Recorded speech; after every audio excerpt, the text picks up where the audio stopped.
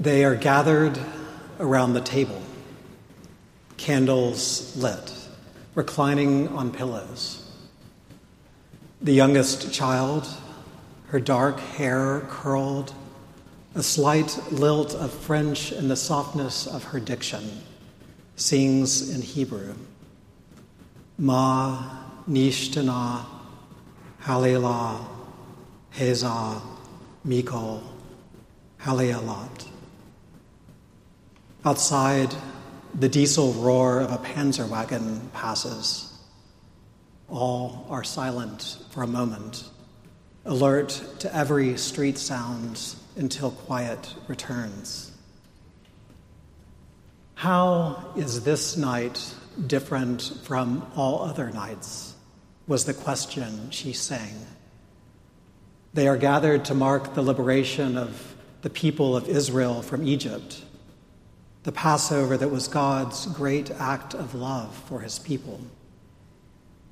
It is a willful act, this remembrance. Outside, the faithfulness of God seems fragile and fickle. They are in Paris. It is 1942. The Nazis have been arresting anyone who would sing songs like this and eat a meal such as this one. 12,884 Jews were captured and brought to a sports stadium. 2/3 of them were children.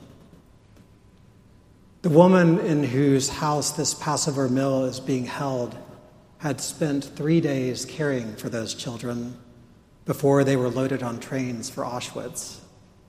Her name is Maria Skoptsova. Mother Maria, a Russian refugee, a one-time Bolshevik, had moved from the atheism of her youth to the embrace of Christ. It was the death of her 5-year-old daughter, Anastasia, that had been the final turning point toward her calling.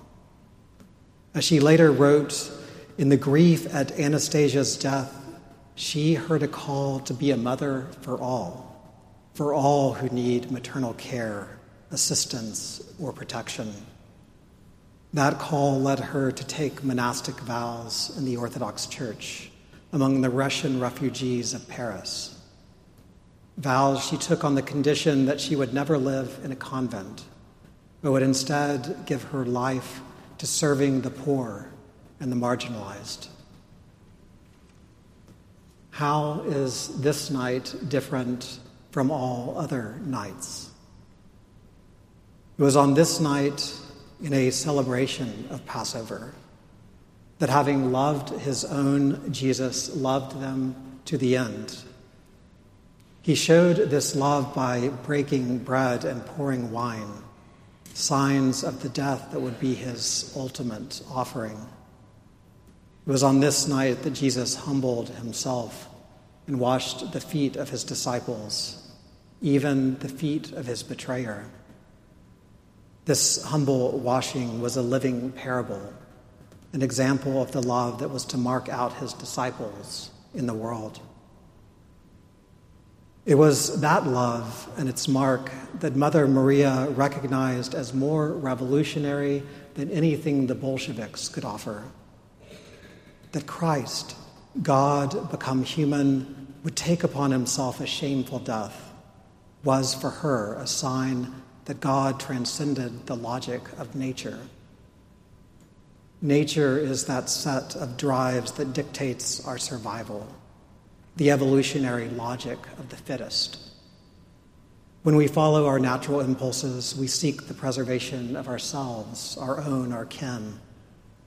In such a state, it might make sense to give one's life for the sake of one's child, a brother or sister, maybe even a nation. But to give one's life for an enemy, an outsider, that goes against the logic of survival and selfish genes. It was that love that Christ offered, and we are to imitate, loving, as Mother Maria said, to the end without exception. How is this night different from all other nights? Where was Mary, the mother of Jesus, on the night we now remember? She was in Jerusalem, we know. Perhaps she was there with her son in the upper room. Perhaps she was elsewhere with the greater gathering of disciples. Wherever she was, it was on this night that her son was betrayed, beaten, humiliated. The prophecy given at his birth finally became true. Her heart was pierced with the sword of his suffering. For Mother Maria, it was Mary, her namesake, that was the model of discipleship. To be a disciple, we must imitate Jesus, our teacher, but we should also imitate his mother, our example. Jesus chose his cross, offering himself for the sake of the world, and we should also give ourselves for the sake of love. Mary never chose the cross, and yet, as Mother Maria wrote, she cannot help suffering the suffering of her son. I was recently in an intensive care room in a Catholic hospital. In the corner, there hung a crucifix, a cross with the twisted body of Christ in the midst of his suffering.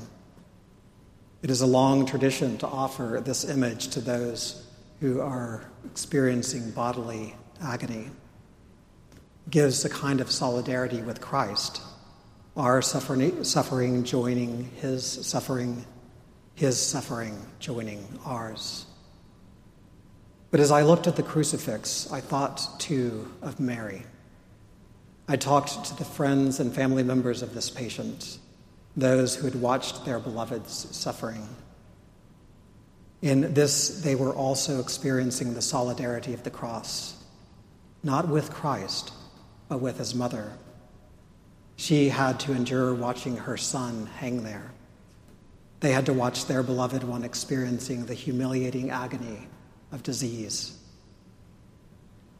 The human soul should imitate not only Christ, but also the Mother of God, writes Mother Subskova. In this way, we should develop what she calls the God-motherly part of the human soul. This part of the soul, she says, begins to see other people as its children. It adopts them for itself. It is through this love that we begin to love others as Christ loved us, even to the end, co-suffering with our neighbor. In following Christ, we take up our crosses.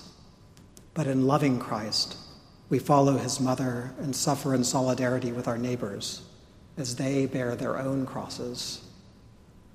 It is with Mary that we stand as we weep with the mothers of Nashville and Ukraine, Syria, and Jerusalem. It is with Mary that we bear witness to the suffering of a world that is unwilling to stop raising its hands in violence against all her children. How is this night different from all other nights? In 1943, Mother Maria was arrested for helping forge baptismal certificates to cover for Jews still living in Paris. She was taken to Ravensbrück concentration camp, where she was imprisoned for 2 years. On this night, in 1945, the Nazis were selecting the next group of prisoners to be executed. Following the night of the Passover, on the day we call Holy Saturday, the selected prisoners were taken to the gas chambers. Many witnesses say that Mother Maria had not been selected, but volunteered to take the place of another. She entered the chamber and was killed. In so doing, she joined the suffering of the Mother of God with the suffering of the Son, freely offered for the sake of love. Having loved her own, all those who had become her children, she loved them to the end with no exceptions. It is to that love that we are called this night. Amen.